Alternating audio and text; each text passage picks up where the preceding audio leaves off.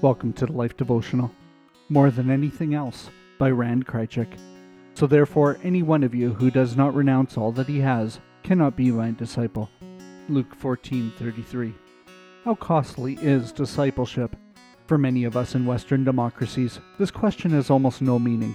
All my life I have known the freedom to worship when I want, where I want, even what I want. And as a Christian in North America, at least for the present, about the closest thing I get to persecution is having someone ridicule my faith on social media.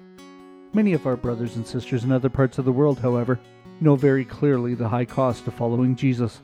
They risk losing their jobs, family, even their lives. Many meet in hidden house churches with only one shared Bible among them.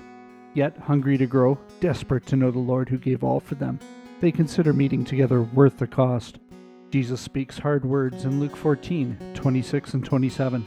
If anyone comes to me and does not hate his own father and mother and wife and children and brothers and sisters, yes, and even his own life, he cannot be my disciple.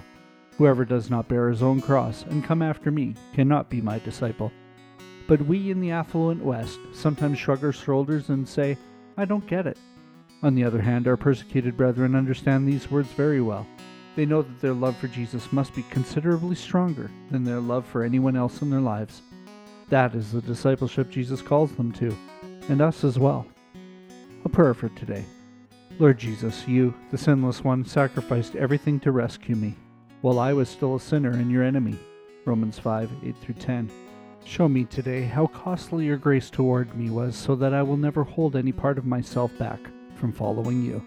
In your precious name, amen. Go deeper. What would it be like if you couldn't practice your faith? Ask God to help you understand how costly His love is for you, and to give you a heart that longs to follow Him completely. For a further challenge, read and reflect on The Cost of Discipleship by Dietrich Bonhoeffer, or search for quotes from the book. Can we pray for you today? Come see us at thelife.com/prayer.